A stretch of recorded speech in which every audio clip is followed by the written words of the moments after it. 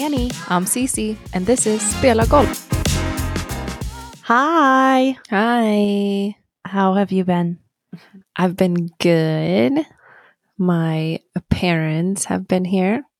Oh, I remember us talking about it a couple episodes ago that they're finally here. I know. So helpful. Love it. Has it been fun? Yeah, it's been fun. I had right before they got here, like a week before, my sweet 4-year-old Olivia is like, I told you this before, I feel like I could leave her at home and she would literally take care of herself all day. She would feed herself, she would shower. Like, she's just such a great kid, you know? And then my 3-year-old is, I can't trust her for nothing. I mean, she would this is what I'm getting to is so James and I had a date to ourselves. We actually went to the Giants-Cardinals game. We were invited to go watch them play, and it was really cool. It was funny because we were in row 4 behind the Giants players, like the bench, and we saw a lot of friends and stuff. And we're sitting there, and I don't know if you've ever been to an NFL game before, but they're super drunk. They're obnoxious. I mean, it's like their personality is coming out, like these fans, right? And James looks at me and he goes, "Is this what it's like sitting in the stands?" And I'm like, "Oh my God, this is literally like the first game that you've been to where you haven't been on the field. Like you're actually sitting." And he's like spitting at me. And I'm like, "No, that's just beer."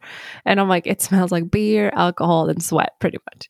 But anyway, so we got the whole day to ourselves, and his mom was watching the kids, and I was like, "James, it's just so nice just to be the two of us, you know, it brings back so many memories." And it was great. Giants won, which was fun. Sad. Well, it was fun because we were on that side of the stadium. Sad for us Cardinals. Yes. But then we get home, and immediately when we get home, the girls are arguing, and I was like, "Oh, okay."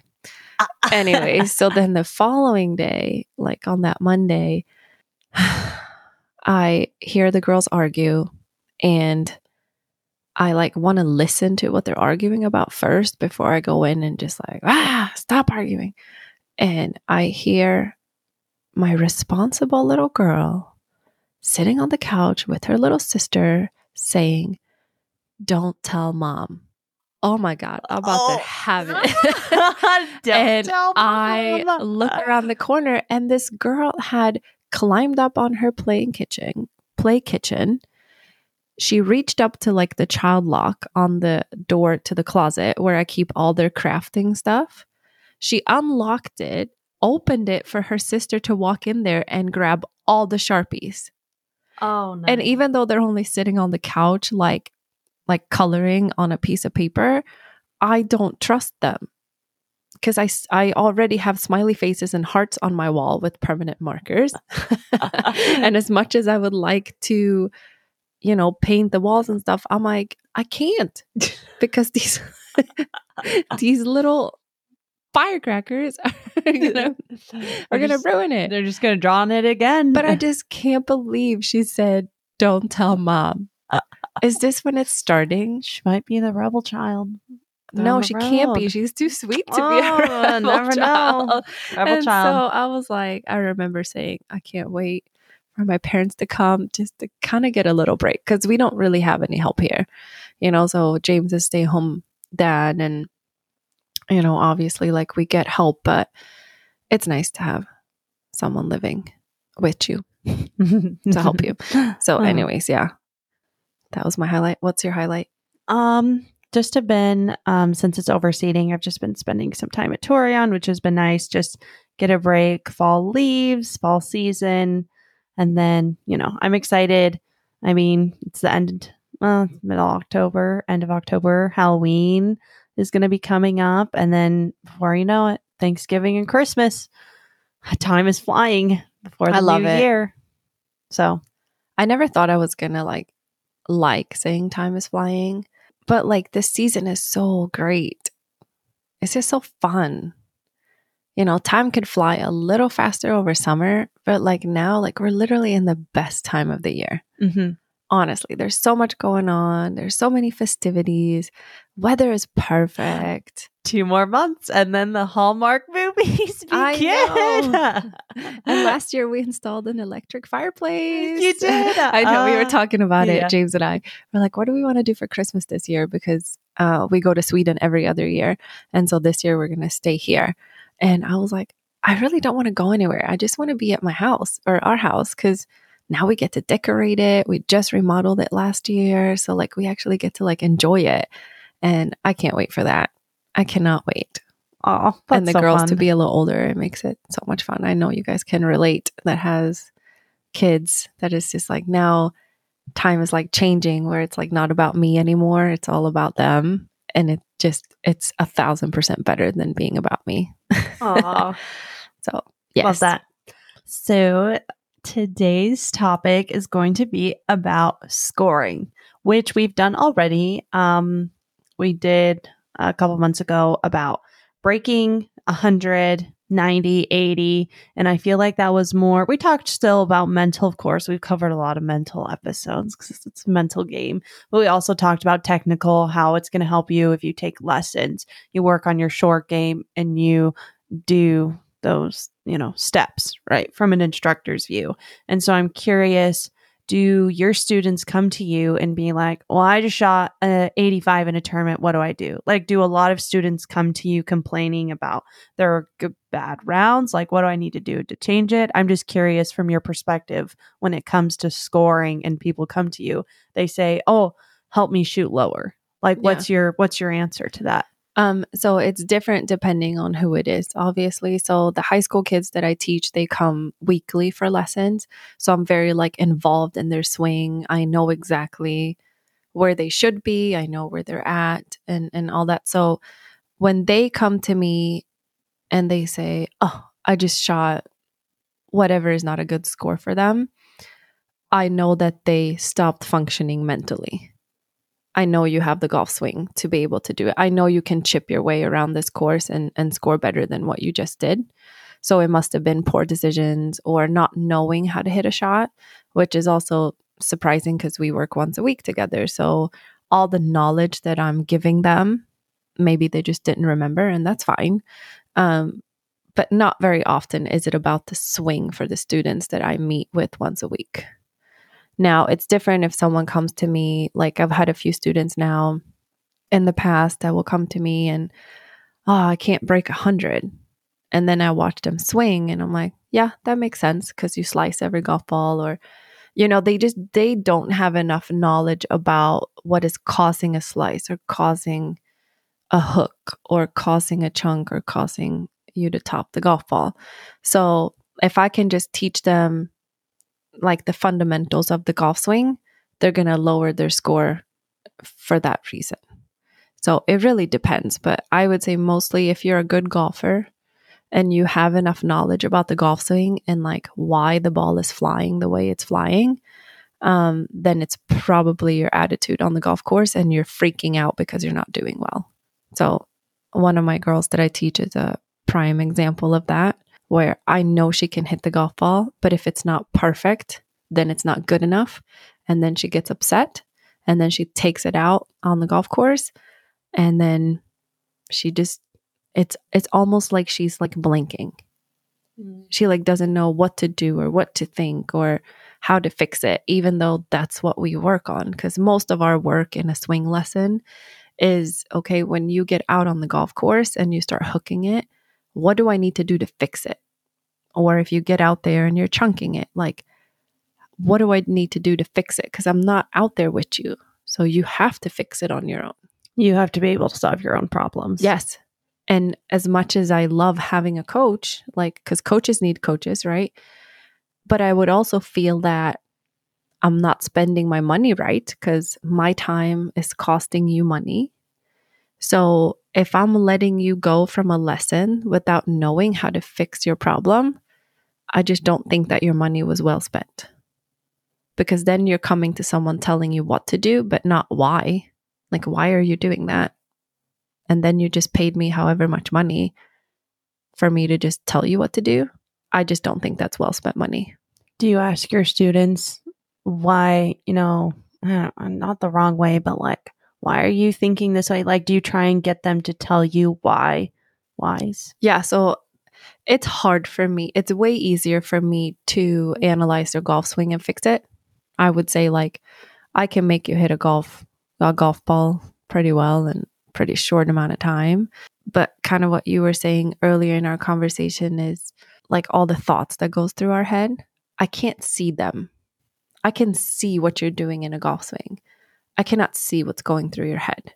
I can see if your body language starts crumbling. And then I can see if you're getting mad, sad, upset. I can see if you're happy, because everyone's body language is, that's what's speaking of their feelings.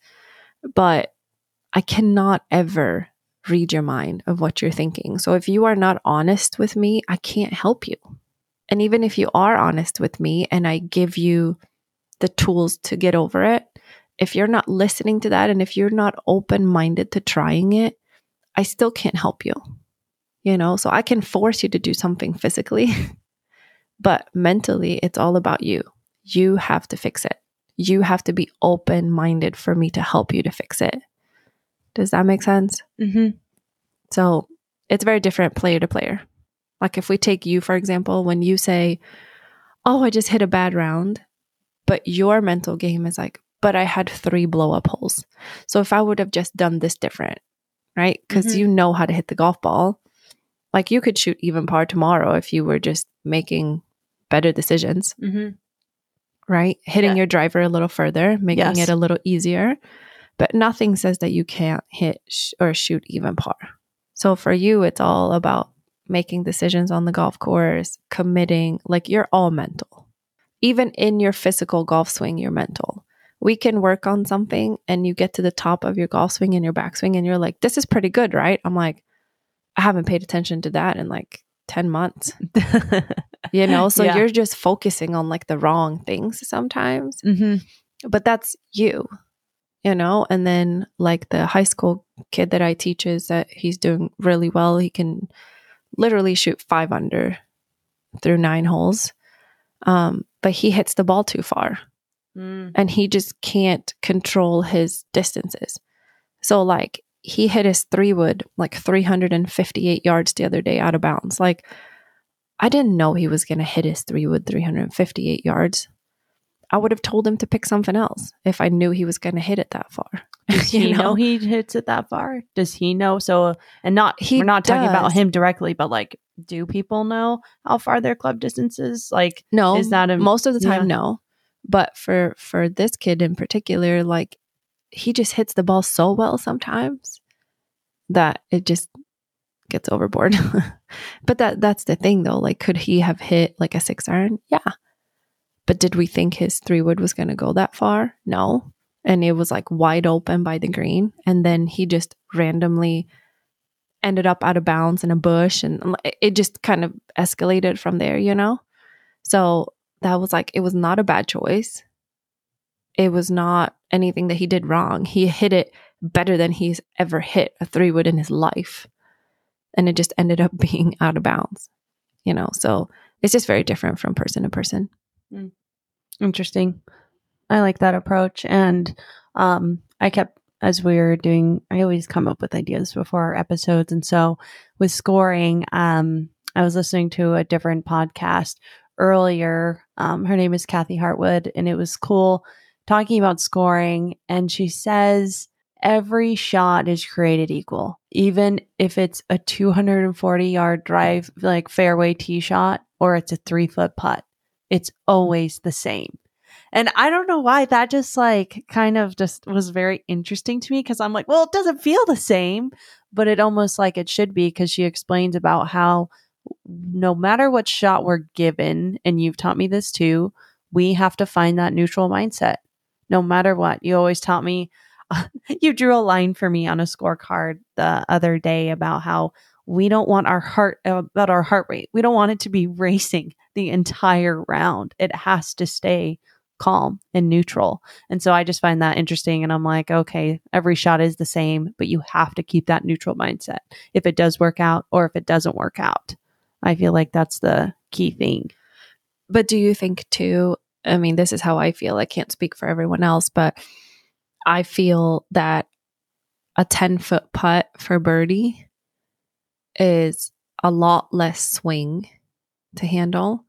And I know I'm not going to miss this putt by like 20 feet while I'm on the tee box. And it's extremely crucial for me to hit this 250 yards in the fairway. So I just think mentally for you and for me is that when we get up around the green, we're so confident that we're going to make it while we don't have that mindset on the tee box. And that's why having this neutral. So as much as I teach that, and like now it's different for me. Like when I go and play tournaments or just rounds today, it's very different. Like I go up on the tee box and I was like, okay, I have no feelings towards it whatsoever. But yeah, you almost have to like, I don't know, like shut your feelings off. And that's how you become neutral. Like you can't feel anything, but that's not how we are made as humans. You know, if it's like being emotionless is actually like a bad thing, you know, because you're like, man, you don't have emotions, like you don't feel anything. But that's kind of what we want in golf until the round is over and we look back at it and we're like, man, I did really well, you know? But during the round, if we're like, man, I'm doing so good and I'm doing so good. And then you hit that bad shot and then you're like, oh, now we're going to start dropping downhill after that. Yeah. And that's how it is. And if you start off with a bad hole, it's going to be really hard to get back from that. And what I love, speaking of starting off with bad holes, I have been put in situations on that first tee box. I have birdied a hole on the first hole, bogeyed, doubled. I've literally on a quadruple bogey on the first hole, and it's almost like, oh, well, nothing to care about now. And then we start playing a little bit better because it's like that. It feels like it comes to caring. We either care too much or we care too little. It's like I feel like I have to find a balance between both, if that makes sense, when it comes to caring about your golf score, because it's what we want is we want to shoot low. We want to break. Oh, I want to break 110. Like that's what we have that mindset. So I feel like we go out and play and we start adding a lot like, oh shoot, I'm +6 already on the first 3 hole. Like, I don't know. I just don't think it has anything to do with caring, because caring, now we're putting emotion back into it. So like if I care, if I say like, oh, I don't care that I made a double bogey, like, yes, you do.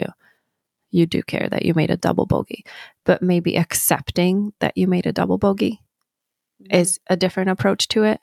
So instead of saying, I'm so happy I made a birdie, or oh, I don't care that I made a triple or a quadruple. Like, no, we definitely care that we did that. But going to the next hole and being, okay, I made a triple bogey. Now I'm at the next hole. Accept the shot and move on. Kind of. Because now you're taking feelings away from a hole or a shot. And you're just accepting that that's what just happened. And a key thing that I wrote down before this episode that I wanted to say was, Drew taught me, if you're already counting your score by hole 5, you might as well quit. Yeah, he's very direct. I was like, Drew that. He was like, yeah, just with your group, say, if this is a practice, you know, not practice, but you're out playing and, you know, it's going downhill. He's like, say, hey, peace out. I'm going to work on my golf swing. With his Australian accent. And Drew is your swing instructor. Yeah. If you just started listening. Stop. But yeah, that's funny. He's funny. He's very strict. And he definitely has his opinions, but every once in a while, I'm like, wow, it's kind of funny. You're cracking me up. We were talking about it the other day where, like he always, like when you're hitting golf balls and we're standing like down the line watching you hit golf balls. So him and I stand right next to each other, and he always goes, "That's pretty good, eh? That's pretty good, eh?" And he gives me this like push that I almost like fall over. I'm like, ow. Oh. Like, I see it. I know, honestly, when you hear the, just a little compliment from your distractor, it feels pretty good. It's like, oh, Especially Drew. yeah. He said, oh, look at that. Look at that. That was pretty good. Hey, that was pretty good. Yeah. And then he pushes me and I'm like, ow. Yeah. He's funny. But yeah, he will definitely have something to say about how to think about score, shots, approaches. Yeah. Oh, there's so much things to golf. So many things. It is so many things. And what we talked about in the last episode about, rules. So there's one thing you need to learn about golf, which is a black on white rules, what you can and cannot do. But then it's like a whole other set of golf, like what you should do and what you shouldn't do. But then there's also this part of knowing how to score and knowing your handicap and how to get a square club face at impact. And it's a lot. Like golf is a lot. I know. And we even talked about simplifying golf back a couple episodes ago, which has been super helpful. But I'm like, we want to try and simplify golf, but there still is a lot to it. Yeah, well, it's kind of like saying, I don't care that I made a double bogey. It's like the same thing. Like, yes, we do. So even though we say it, doesn't mean that we believe it. And it's about the same thing, like simplifying it. Okay, like I'm going to simplify it. But in the back of your head, you still have those 100 thoughts of what you should do and what you shouldn't do when you're hitting your golf ball. So yeah, I would say kind of like like the same example of last episode, but like speaking English. So this is my second language, like being in the environment and experiencing the language is going to teach me better and faster. So the more golf you play and the more you learn about the game of golf, the faster and easier it's going to be. But if you're just starting out, I'm sure it's very overwhelming. I started when I was 10. I don't remember. We had to read our way through getting our green card and that whole story. But I mean, learning anything as an adult is 1,000 times harder because we try to remember everything that's been said instead of maybe picking out, a few things and prioritize them to make it a little bit easier for ourselves. Mm-hmm. And when it comes to scoring, I'm also thinking a key thing that you taught me was patience because we all want to shoot these numbers all the time. Oh, I want to be consistent with, breaking 90 all the time, 80, 70, this. And then you're like, it's just going to also take patience. Even if you're putting in all of the hard work that you can and you're not expecting the result, it's just going to take time. And I feel like sometimes I feel like, oh my gosh, I'm running out of time. But you taught me that I have all the time in the world. It's just, what am I in a rush for? Do you know the average age of the LPGA Tour? I should Google it. Yeah, you should Google that. Because I think sometimes you feel that you're a little older than you are. And mentally you are older. But 22, I mean, there is not a whole lot of successful 22-year-olds out there. If it's in the golf world, business world, whatever, it takes time. And that's why most people say like your prime time is like in your 30s, 40s, 50s even, because now you've had all this experience to be able to like build wealth, if whatever direction that's in. But if you are successful when you're 22, I don't know, maybe you're just a huge talent. You inherited a lot of money from somewhere, but you haven't had enough time to establish something to be able to be successful when you're just in your early 20s. Yeah. And it's interesting too. I was Googling it for the PGA Tour. They said the average on the PGA Tour is 35 years old. Yeah. And then the average of a female professional is 24. Yeah. Like, so you're 22. Like you have 2 more years of doing what we're doing to even be like close to Q school, Mm-hmm. So hopefully that will put a little peace to your mind. And there's even more articles. I'm like, some say, oh, the average LPGA is 30 years old. There's a mix. I mean, you can start, some girls, they get on tour at 17 years old and some get on at 35. 40. Exactly. Some are 40 years old. No, there's some players who are 40 years old and they play on the tour 50, 60. You could be 60 years old and play on the LPGA tour. Like my friends, like my guy friends that are into golf, like they're still trying for Monday qualifiers. They're 30. We're 35. Like, it doesn't mean just because you said you were going to be on tour or that is your dream of being on tour, doesn't mean it has to happen tomorrow or next year. Like, you have time. I mean, do you need to make an income before then? Probably, because you need to survive. But I mean, we have a really good plan for you. So don't give up, be patient, and we're going to make it to Q school. I'm not going to give up. No. When would I ever give up? Of course. I always see all these quotes all the time. Never give up. You know, quitting now is the same thing as doing it later. Regrets and just one day at a time, right? You're always going to regret what you... No, how does it go? You're never going to regret what you did. You're always going to regret what you didn't do. Something like that. Mm-hmm. I like that. Which makes sense. But from today's episode, we'll always talk about scoring because that's what golf is. I mean, golf, what is the game of golf? That is so mean. Well, there's just so much more to golf than scoring, but at the end of the day, that's what it comes down to. Whoever has the lowest score wins. So golf, the purpose of the game is literally getting it in the hole for fewest strokes possible. That's it. Boom. Thank you for listening. If you enjoyed today's episode, we would love for you to share the podcast.